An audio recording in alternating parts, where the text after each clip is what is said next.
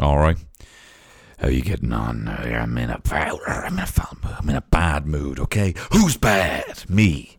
Whose mood is bad? Me. I'm not in a good mood. I haven't drank any water today. I had McDonald's for lunch. Like, what else do you need from me, right? I'm in a bad mood. I ordered McDonald's and Just Eat for lunch today, right? I ordered McDonald's and Just Eat for lunch after previously in the day almost ordering McDonald's on Just Eat and then putting my phone away and saying no and eating an apple. And guess what? The apple was shy. Or whatever it was. It didn't emotionally gratify me the way a cold chip would. The way a cold chip, the fella got lost on the way, would. All right? The way a two bready burger bun would.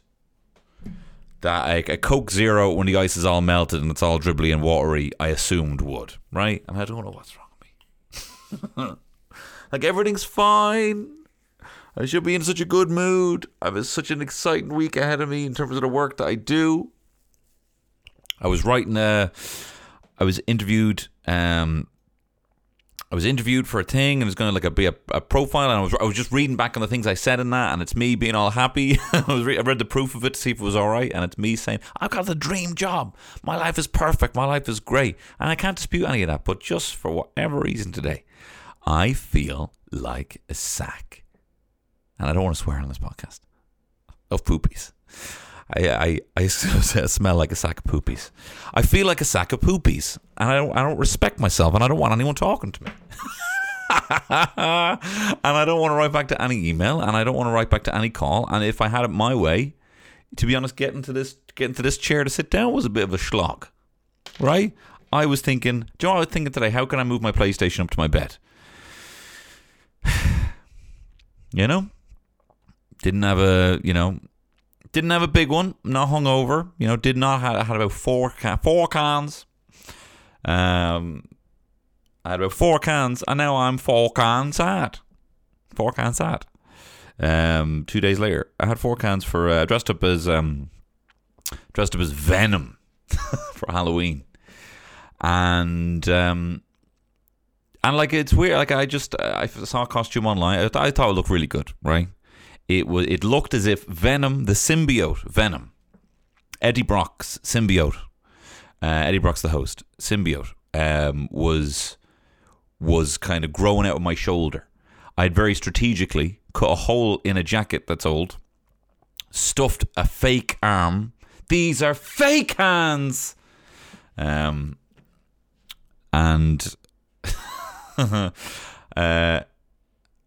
I was chatting to Jason Byrne. I was Kevin McGahern. We're like, do the line from Father Ted, and he said it wrong. He did it wrong. Here's a little name drop. Where's my ukulele? Hang on. Is it Louis? Jesus, Eve, listen to that. That's my fucking mood.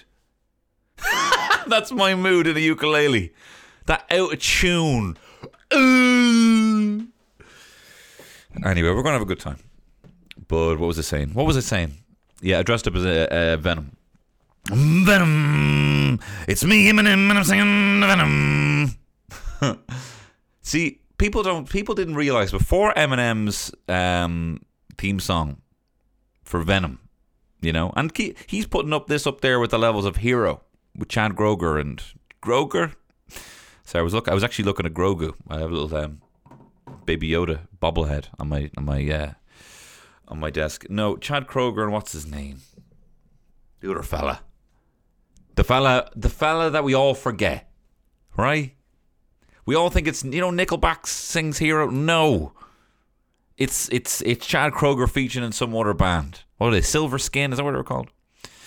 Hang on, talking about Hero, Chad Kroeger, and a song by Nickelback. I don't know if it is. I don't believe it is.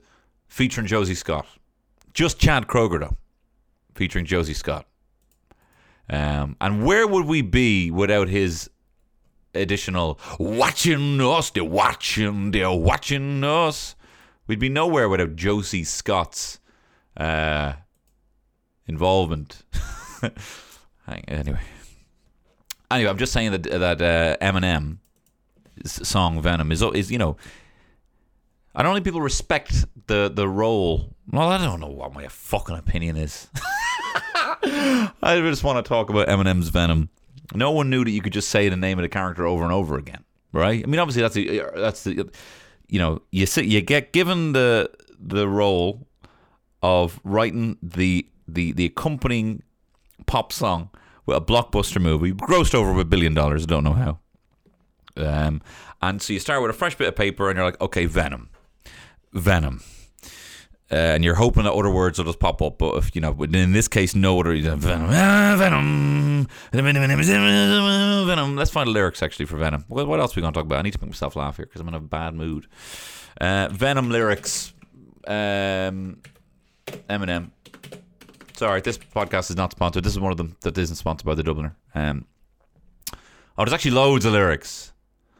Venom, I got that adrenaline momentum. Oh, he only says Venom twice.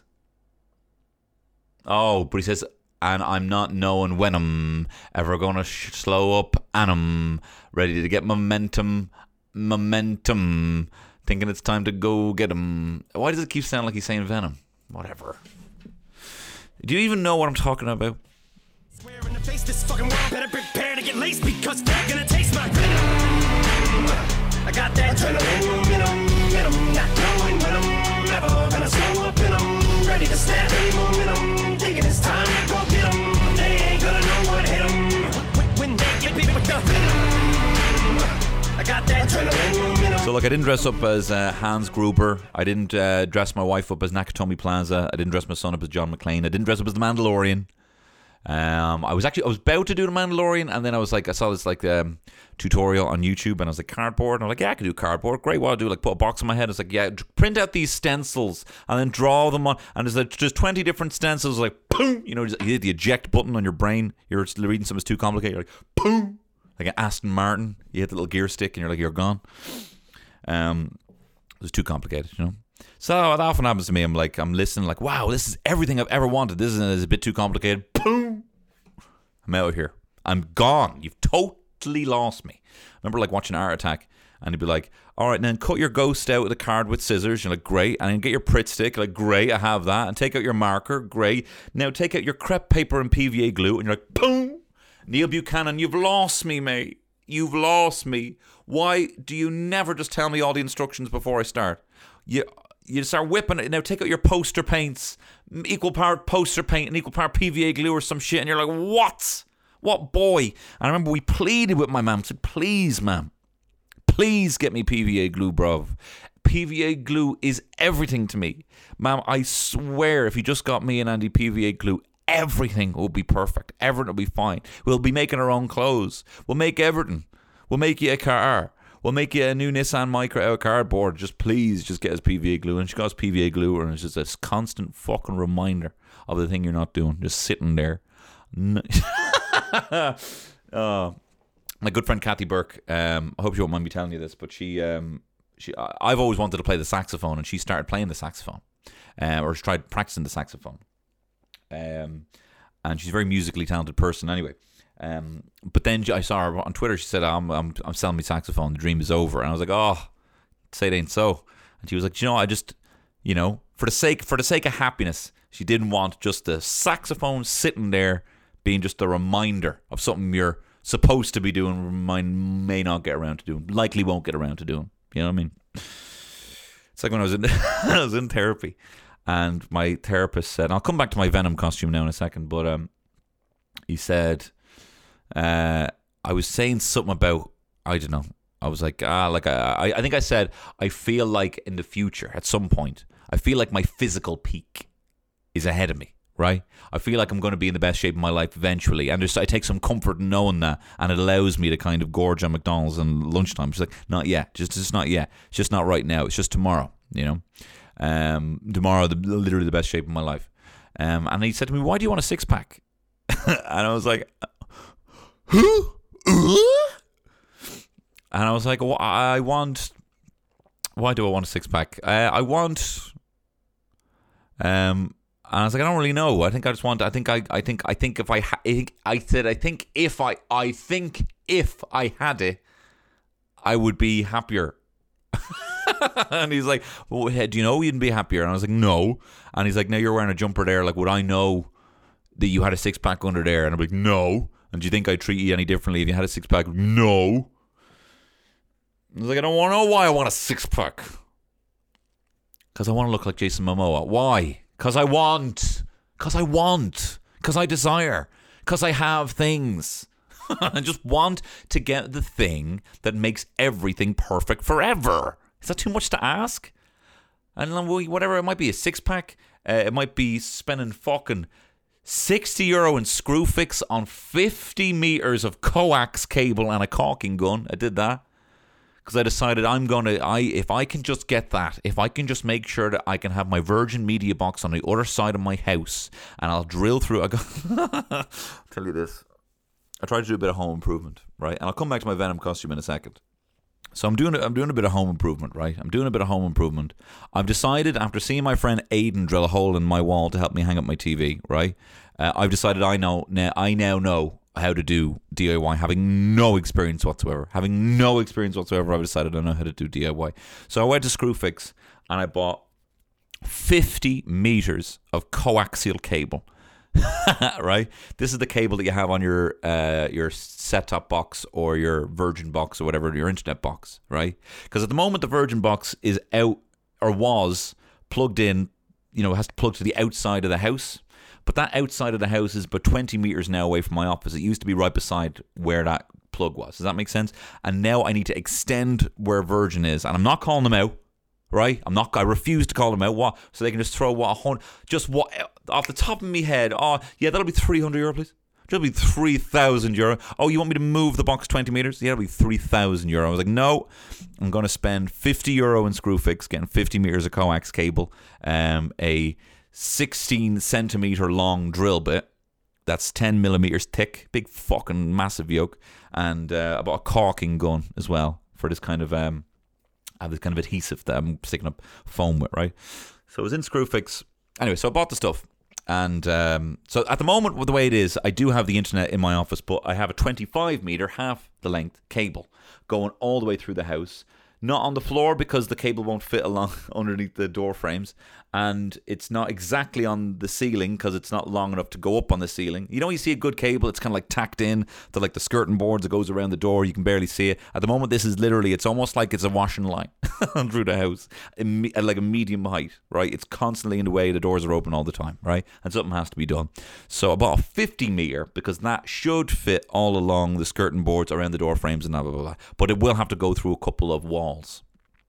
Right, so I bought this drill bit, exactly the dimensions of this coax cable, but the thing is, and as Terry likes to remind me, I don't exactly have a drill, right? I don't have a drill, but what I do have is a very cheap and small IKEA electric kind of just a screwdriver thing that's there to kind of put furniture together. So I was trying to drill. Well, Terry first said, look, I don't want you drilling through any walls. You don't know what's in there. You don't know anything about this. You've never drilled a hole. I don't want you drilling your first ever hole through our walls, right? And I'm like, look, I've seen it on YouTube. I know exactly what I'm doing.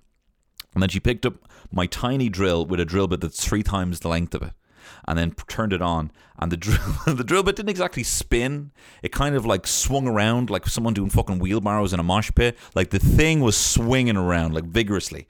Like it was making a long, like it's almost like it was drawing a big circle, right? It wasn't exactly spinning straight. And I was like, no, it'll be fine once I kind of hold it. Once I kind of hold a bit of the drill bit. And she's like, I really don't want you to do this. And I'm like, trust me, right? So I found a spot where I wanted to drill the hole above the door frame, kind of where you wouldn't kind of see it, but to cater for my wife's needs, not to destroy the place. I found a spot that you wouldn't really see it. Got my drill bit that's 3 times the size, and then kind of gave a little courtesy, like, you give a little knock, seeing, and in there, sorry, is there any wires in there? Legally, you have to tell me if there's any wires in there. No one spoke back, so I was like, right, I'm in the clear. So I got my big swirly fucking wheelbarrow arm swinging drill, and I held it firm so it was kind of not making too big of an arc, and I pushed in hard. So I start pushing this thing, and it's really struggling. This little 4-watt drill is really fucking chugging for its life to try and make this hole. And I realized, look, this might not be, this might not be a high power drill that like gets the hole in like a second. I might just be like half an hour burrowing, essentially, like a sandworm, like Shai Hulud, just getting through this thing. This is a sandworm from Dune, and it might just take me a while, but eventually I'll get there. So I'm in there about an inch, and I'm like pushing in, like, and then I just hear this little dink, and the light above me turned off. And the light like just switched off for some reason, maybe like just from some fluky reason. So I was like, oh, that's interesting. That's interesting. So I took out the drill and I just kind of sat there, fairly fucking shook. I'm not going to lie, fairly shook. And then Terry, it was a perfect moment. Terry came out and saw me sitting in the hall on a chair that doesn't belong there, just staring at the drill with a load of like white powder from the inch hole that I'd made. And she's like, what happened? And I'm like, nothing, just kind of thinking about what I'm going to do next. Actually, I'm not actually really arse doing this now. I might actually just get someone to do it. I'm a bit lazy. And she's like, what happened? And I was like, I can't tell you. I think you'll leave me if I tell you. And she goes, what happened? And I said, look, there's, that light we don't use? Because there's two out there. Well, it turned off. So I drilled a hole into the light. So look, I'm not going to mess with that anymore. Do you know what I mean? I didn't have the right tools. I didn't have the right skill. And like, I can't believe, like, I've been on this podcast and told you stories about the last time I tried to drill, and then I had to cover up the wall in blue tack and paint over it with face paint. Right? I don't know what it is. What it is about some things I know I can't do that I'm so persistent in. Like, why can't it be like, a running streak that I'm persistent in? Why can't it be like, I don't know, like moisturising every day that I have to. Why is it I have to drill the hole? Why is it I have to do it now? Why is, I don't know what it is. I think I'm going to barge into my therapist's office. I want to see him and say, hey, you're supposed to be keeping me away from this shit. Why the fuck am I drilling holes in my wall thinking it's going to solve all my problems and I'm getting McDonald's and I'm feeling sad? You need to fucking sick and figure. Bro, look. I know we're figuring this out together, right? But you need to fucking put a pair of mental reins on me soon before I do damage to my home and family. But anyway, I made this Venom. But I made this Venom costume. And I was very proud of it. It was, and I was very impressed that I made it. Right? Let me explain what it looked like. It was, I cut a hole in the arm of my jacket, right? Like at the arm, like the shoulder, right? And I stuffed so it was basically an arm that stuck out above the other armhole where the actual arm comes out. You know what I mean? Does that make sense? Like, I was coming off the top of the shoulder, and then I stuffed the arm that was basically now kind of under my armpit full of like a scarf, so it looked like there was a hand there. It was padded out, and I had my arm that was now sticking out with a Venom kind of puppet that I made out of a black bin bag and a kind of bin bag neck. So it kind of looked like a liquid symbiote. Was kind of jumping around to bite people. Venom. And as I was making this thing, this puppet, I was like, I'm fucking good at this. I'm fucking good at this now for an hour before the party comes, Why wasn't this something? Why wasn't I taught puppet making in school? Why wasn't I put in a puppet making competition against Dermot Connolly in school rather than the Peno competition that we were in that I obviously lost? Right? Why wasn't he forced to come into my domain in art school, where we made puppets and we'd make them perform? We'd have to do voices. Not to say he can't do them, maybe he can, But I think I can assume, without ruffling too many feathers, that I'd beat Dermot Connolly in a puppet making and performance, this key part competition, right? And it's just, this fucking thing's so rigged. Life is so rigged. It's in favour of sport and, business knowledge and physics and science. Why isn't it to do with puppets? Because then I'd win. Anyway, but it was such a weird thing. I was so proud of the costume, but so embarrassed to be Venom. And I have nothing against, if you like Venom and you really love Venom And you've always just loved, like, I love Spider-Man. I love the symbiote thing. I love to fantasize about the idea about what would it be like if there was like a symbiote Dr. Octopus or a symbiote Magneto, and what that would look like. I love the fact that there's different types of symbiotes. I thought Carnage, one of the coolest things I ever heard in my life. You tell me because a serial killer who's also Venom, unlike just a photojournalist. You can only imagine what that would do to someone. I love the symbiote black Spider-Man costume. You know, I love all that shit. I love it all. But I do not respect or accept the Sony Pictures Spider-Verse. I just flat out refuse. I refuse. Like, yes, Spider-Man's villains, a.k.a. his rogues gallery. That's a cool comic book word that people say instead of villains. To show that you read comic books, you say rogues gallery. I mean, he arguably has the third best rogues gallery in comic book history. Number one, of course, being Batman. Batman has the best villains of all time. X-Men and Spider-Man would be a close third. You're not going near Batman's. Batman's are just like the perfect, like whatever story you need, there's a villain for it. You know, they're thematic. You know, they got brains, they got brawns.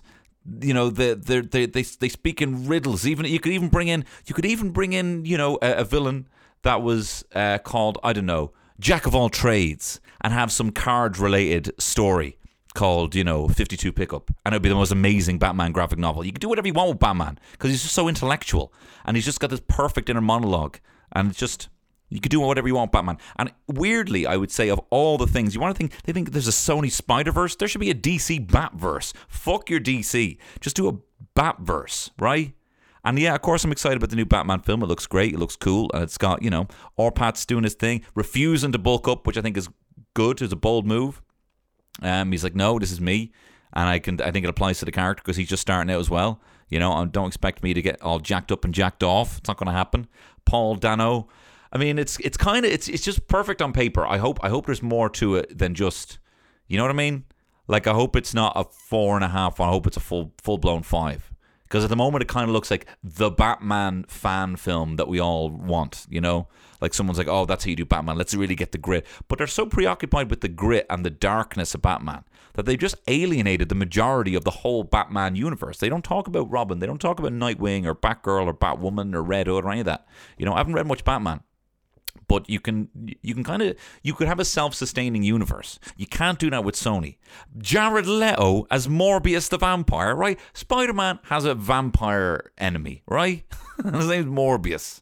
And he's a guy preoccupied with living forever, right? But you know what, actually I will say, right? I'm not on the Jared Leto. I think I have given out about him in the past, and I'm going to call it out here, right?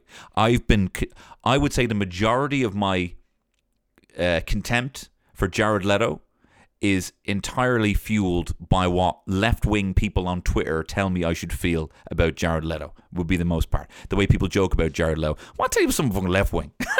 Be left-wing people, right? I was kind of led to believe, right, that I'm not in American politics, so I'm not a Democrat and I'm not a Republican, and I don't know why these ideologies, I think in these terms of these ideologies, it's purely because of the kind of media that I consume, that I would, oh, well, I suppose if I was in America, I'd be a Democrat and all that stuff. And I probably would be. But, you know, you go on Twitter or you go on anywhere and there's kind of like, where there's a kind of a politicized side. I would have been led to believe that left-wing people are humanitarian, that it's the needs of the many, that it's about inclusion, and it's, you know, empathy and all that. And then you're led to believe, when you're coming from a left-wing point of view, that right-wing people are kind of more focused on their self-interest, that they are a lot more conservative in their views, they're a lot more religious, and that impacts their views on people and on ethnicities and on sexualities and stuff like that.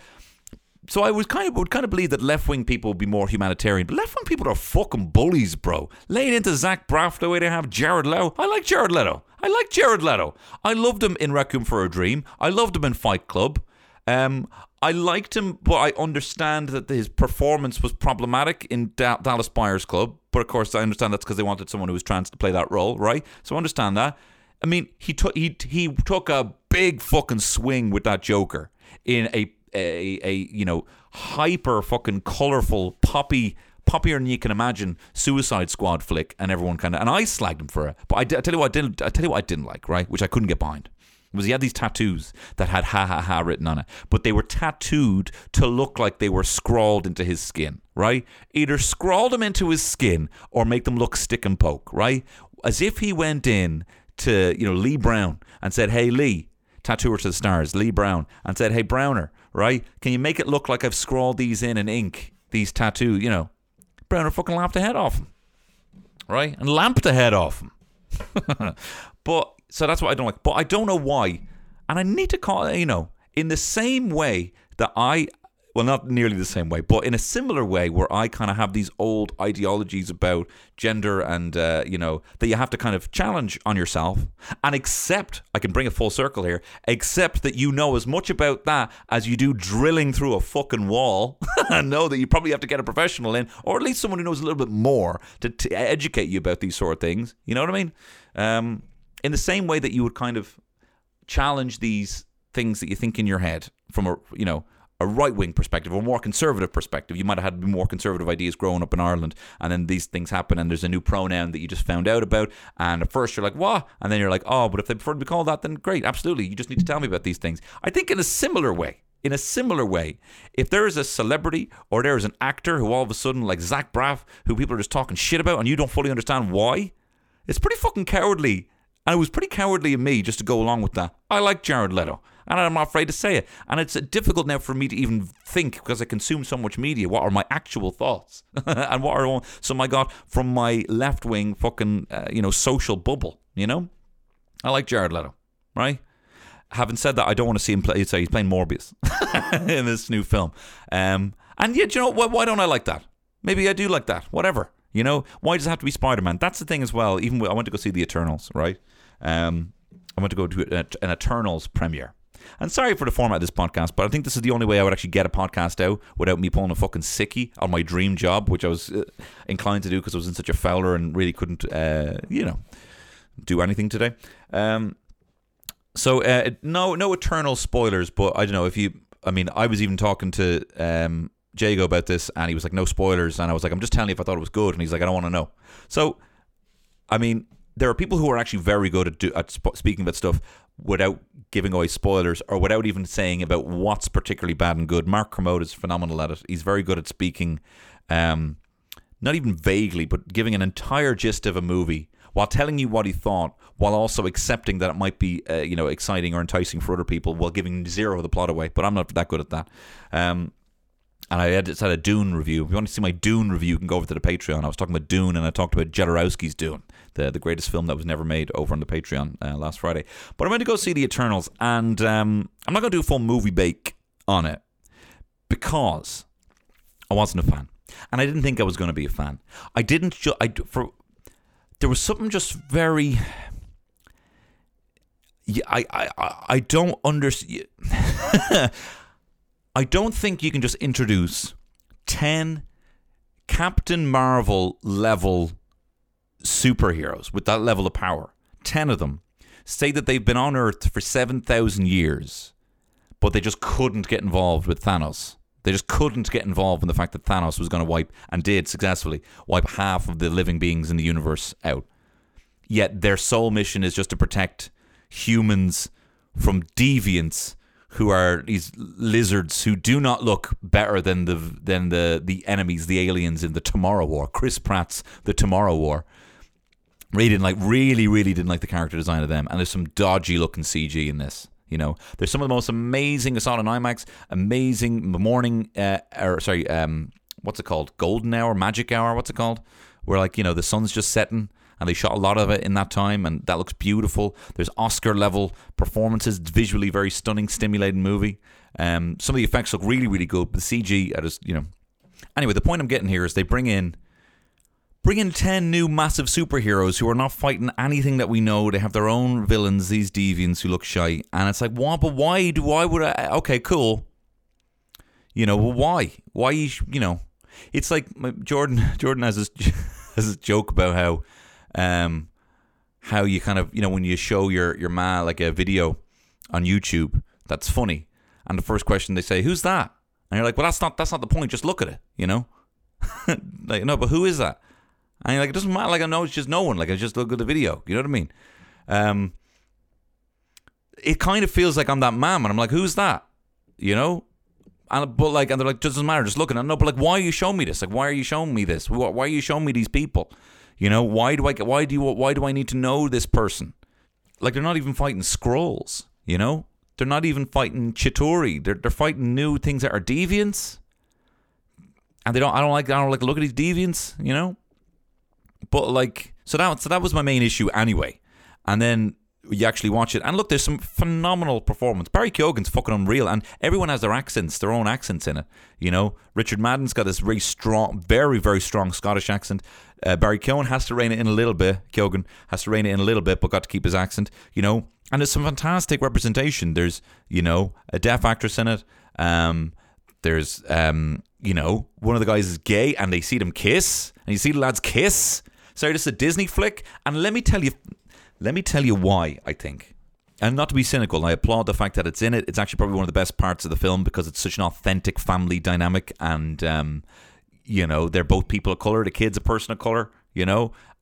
But like, it doesn't, it just seems so authentic. Chloe Zhao works with non-performers, non-actors quite a lot. Barry Keoghan was saying at the Q&A, and she has this formula just for getting this real authenticity out on screen, and you can see it. It's one of the best parts of the flick, and it's nothing superhero related. It's just a really nice kind of dynamic family dinner kind of situation.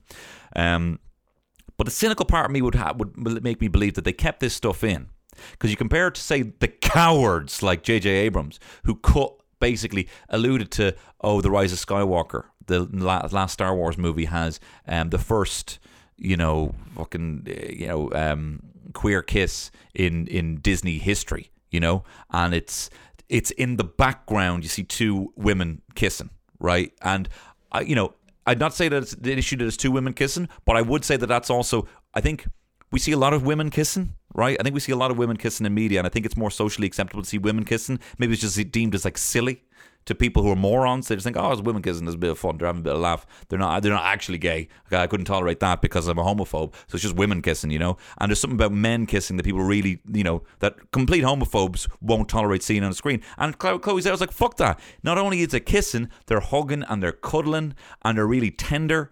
And I haven't seen it in any flick, let alone a fucking Marvel flick. But I do, the cynical part of me here would be led to believe that because Chloe Zhao is banned in China, this film was always going to be banned in China. She's from China. She's spoken out about the human rights violations in China. She's spoken out about the government. She's blacklisted. None of her films are going to come out in China. So it's a bold move for Marvel to even make a film with Chloe Zhao, knowing that half of their box office is going to be lost because it's not going to come out to China. But it also means that, I mean, they cut out all the frou-frou. Is that his name? Or am I just being a homophobe? In Beauty and the Beast, frou-frou? Is that his name? Guys in Love with Gaston? They cut all that shit out. They cut out even more the Jack Whitehall, him being a bit camp in Jungle Cruise. Like, they let China cut out these, you know, this queer representation, and they willingly do it. So it's good that it's in it, but I am cynical to think it's only in there because China. It just shows you how much of an impact, how much they cater, and how more of it we probably would have seen had this not been an issue that they have to cater for. Not even necessarily the people of China, but the government of China, who will allow this kind of representation who will not allow this kind of representation on screen. But anyway, there are nice, tender moments, and there's a lot of representation on screen. And you know what? If there's a film that a deaf girl goes to see and thinks, "Oh my God, there's me," that's incredible, and I'm fast as well, like she is, or you know, some gay kid or even a straight kid sees that and thinks, "Oh, both my dads. That's representation of both my dads on screen."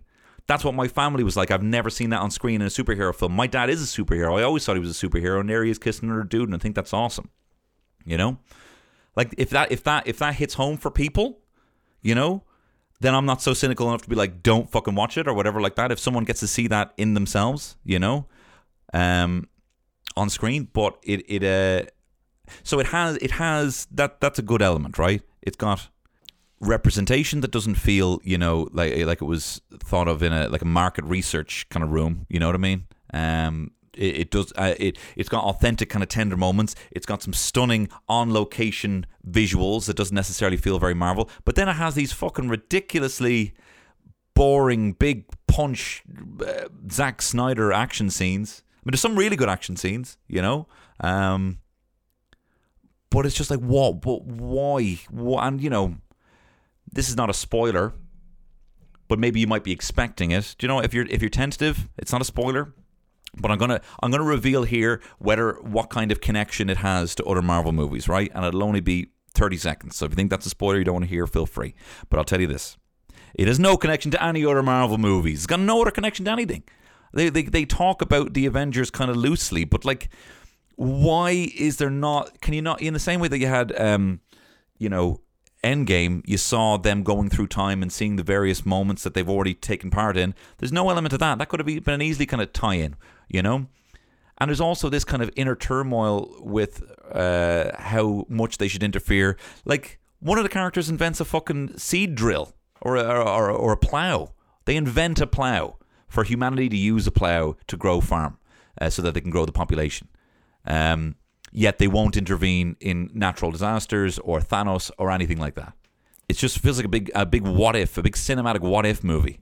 Like, what if there was 10 super-powered superheroes who didn't chat to anyone we know? And like, that doesn't sound great. So I wasn't a big fan. Thought it was a bit boring. Thought it went on. But I will say this: Kumail Nanjiani, who yes, I'm biased as well. I loved him beforehand. I loved his comedy. I always listened to his podcast. He was on RuPaul. My wife loves him anyway, but she loves the fact that when he was on RuPaul, he brought his wife, who isn't necessarily in the public eye, and he was like, "No, I insist. If you want me, then I have to have my wife on this show as a guest as well." And he is Chris Pratt Star-Lord level of breakout star in this flick. He is so funny, and there isn't a lot of funny moments. There's some funny moments, which I don't know if this film gets the balance of those right. There's a lot of really heartbreaking stuff as well, but it's also kind of like, but who are you, bro? That's great. But I tell you, I was at the premiere, and I'm not going to try and play my ukulele again. But Barry Keoghan was there, and he was. There was none of the seats were reserved, right? And there was a row that was reserved just in front of the row that I was in, right? And then just before the film started, people started coming in, and it was Kelly Harrington and a bunch of lads, a bunch of people who were from the flats where Barry Keoghan grew up. And later on, at the Q&A, there was a really nice moment between Kelly Harrington and Barry Keoghan where they were just kind of talking about how proud they are of where they come from and how an amazing opportunity they've given and how grateful they are for the opportunity that people see them, and they were both like Kelly Harrington being like, "You've no idea how proud we are of you, what you did," and he's like, "No, fucking hell, you fucking won a medal," and it was going on like just, it was pretty much a conversation between the two of them, and it's like, fucking what, for a small country, look at this is unbelievable. I was beaming with pride staring at the two of them. But Barry Keoghan was all like, "See Kelly there, yeah, she used to fucking babysit me, I'm older than her." And I was like, that's great, But he's also a good man for that kind of secret style visualizations. He sent a tweet in his bedroom in Clarence Street Flats, like when he was like 13, saying, "Hey Stanley, make me a superhero," And now he's in, the only Marvel movie that Stanley is not credited with writing. This is Jack Kirby's entire thing. Jack Kirby, who Stanley collaborated with a lot, but unlike every single other MCU movie, and X-Men and then X-Men movies, Stanley was zero involvement in the formation of the Eternals. They brought Jack Kirby in after he'd done a big run. So you had the golden era of Marvel, really starting with the Fantastic Four, and Jack Kirby's drawn all this. He's drawn early X-Men. Steve Ditko, Spider-Man did, but pretty much Stanley and Jack Kirby doing everything. And they even ensured that everyone followed the Jack Kirby style. Jack Kirby's so influential in the comics. Then he went off to DC for a while, and then he came back, and they were like, "What do you want to do?" And he's like, "I have this idea for a comic," and he did the Eternals, and he wrote it and drew it and everything. But as well, I think this because this has like Celestials, which are like giant fucking planet-sized. These are the people who like invented the universe. It's also pretty bold, this flick, because it pretty much so comfortably does away with the entire origin of the species. Essentially, it's almost like planets are created by these Celestials. Like, it completely does away with the idea of God and all that, which is just, from my generation of watching films, like any film that kind of told another origin story of the universe would be met with a lot of hate you would just hear that. There's the lobby for, the Christian lobby was just so loud that you would always hear anything like Dogma. They were threatening to fucking blow up Miramax Studios, and they maybe should have, but for the different reason. So yeah, it does a fairly, to figure out what my point was there. Yeah, sorry. So you have these giant celestials. Now I don't know if Galactus is a celestial. Galactus is like the villain they tried to bring in The Rise of the Silver Surfer, the second Fantastic Four, well, the third Fantastic Four film, but the second in that kind of series of the two of them, with Chris Evans as the Human Torch and Jessica Alba as an Latino alien with the fucking fake blue eyes and blonde hair. Looks like an actual alien. But sorry, my point was that there was talk even when Thanos was going to be the main villain of the MCU of the 4 phases, would culminate with Thanos and the Infinity Gauntlet and all that. They were like, oh, the only thing they can do after that is Galactus. Galactus, the destroyer the eater of planets. He fucking eats planets. He's a hungry guy, hungry man, hungry human being like myself. Order McDonald's 11 o'clock in the day. He orders planets at 11 o'clock in the day. And that was the big thing. Like, how are they? Because Galactus is big and we need bigger, and that was the whole thing. But after seeing some of the size of these Celestials in this, I'm like, I'm not arsed. Like, I'm not arsed at all. And I don't know what they do, because even Civil War was a kind of an ace, an ace they had up their sleeve, which ended up just helping Thanos kind of infiltrate in Infinity War. Had they been together, it was, but that's a huge, I don't know what they do. I don't know how you have a crossover. Maybe they're not even going for crossovers anymore, But I think this is my theory, right? I think that to finish off that thing, I was like, I'm not excited about the idea of Galactus, and I don't know what they do. But I think what's going to happen is this movie has a load of things going against it, right? It is coming out during the pandemic. It's not coming out in China. It's one of the more poorly reviewed Marvel movies. It's also one of the more different and bigger swings of a Marvel movie. And maybe they'll still incorporate those elements. Maybe they'll understand that the criticisms are the CG, the scale of which it doesn't need to be that big, and maybe I described it as being the most epically insignificant movie in the MCU. But what I think is going to happen is it's not going to sell well. People aren't going to go see it.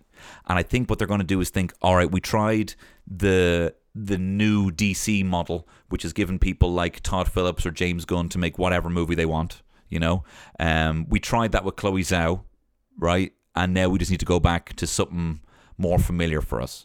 We need to now give directors less control, and bring Iron Man back. That's what I think they're going to do.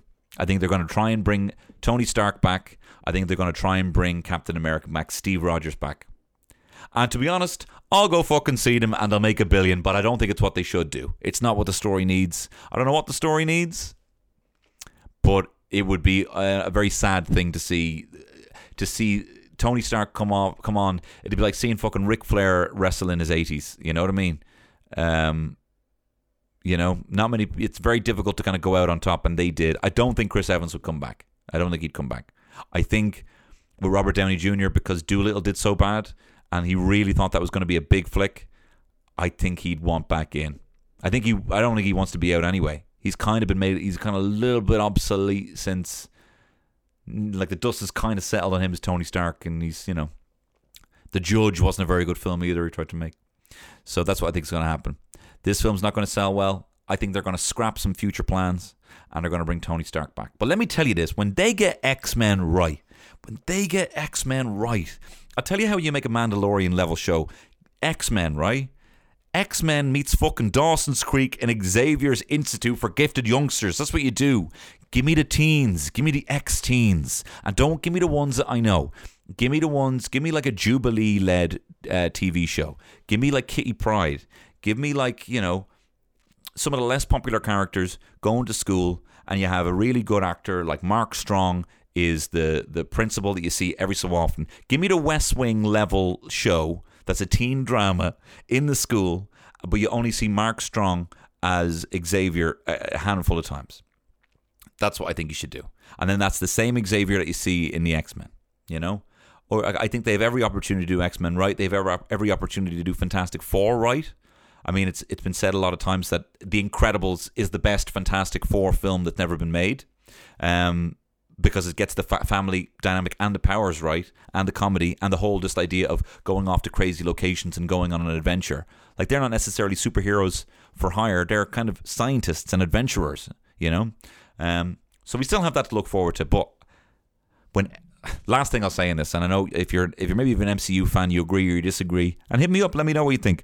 And if you're just a casual listener who heard about me because of the Stellar Awards, you're bored off your fucking trolley here. But when the Avengers came out and everyone was like, oh, you're going to see Iron Man together with Captain America, like, X-Men fans were laughing our asses off, thinking, like, Avengers are shy. Like, anyone can be a superhero in X-Men. That's what's great about it, and everyone hates it.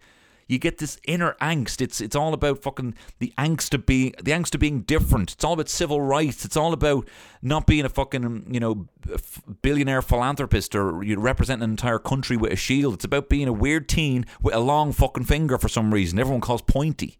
You're some little freak, you know? They're the reluctant, mutant, outcast superheroes, and they all have such different types of powers. Like, they're pretty, like, there's like a thousand X-Men. There's like thousands of them, you know, and they're all on the level of Avengers. That, don't mind your MCU, give me an XCU. That's what's going to happen. That's what's going to be huge. The X-Men cinematic universe. That's where it's all going to come to fruition, and you'll have the Xavier High School show as well. Now, look, sorry if this has been a bit of a different episode. I started in a massive mood, and then I cheered myself up by talking about something that I wanted to talk about. But if you want to hear other episodes where I'm not a fouler, and I actually play the theme song music, you should go over to Patreon.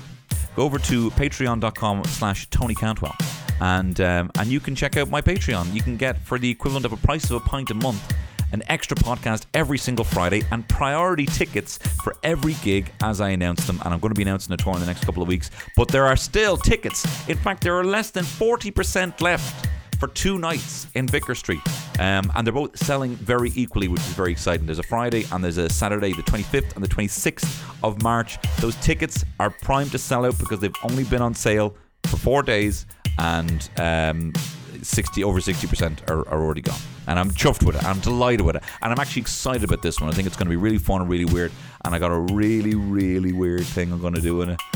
And I hope I can. I've said that now, so I stick with it. I got a really weird musical number that I think is going to be funny, but I really have to figure it out. It'll be one of the more ambitiously weird things I've done.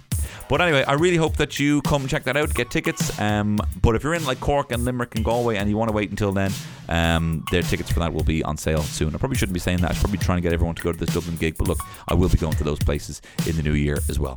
And thank you very much for listening. All the best. I hope you're feeling better, as good as I am. All the best. Bye-bye. It's Tony Cantwell Shit Show.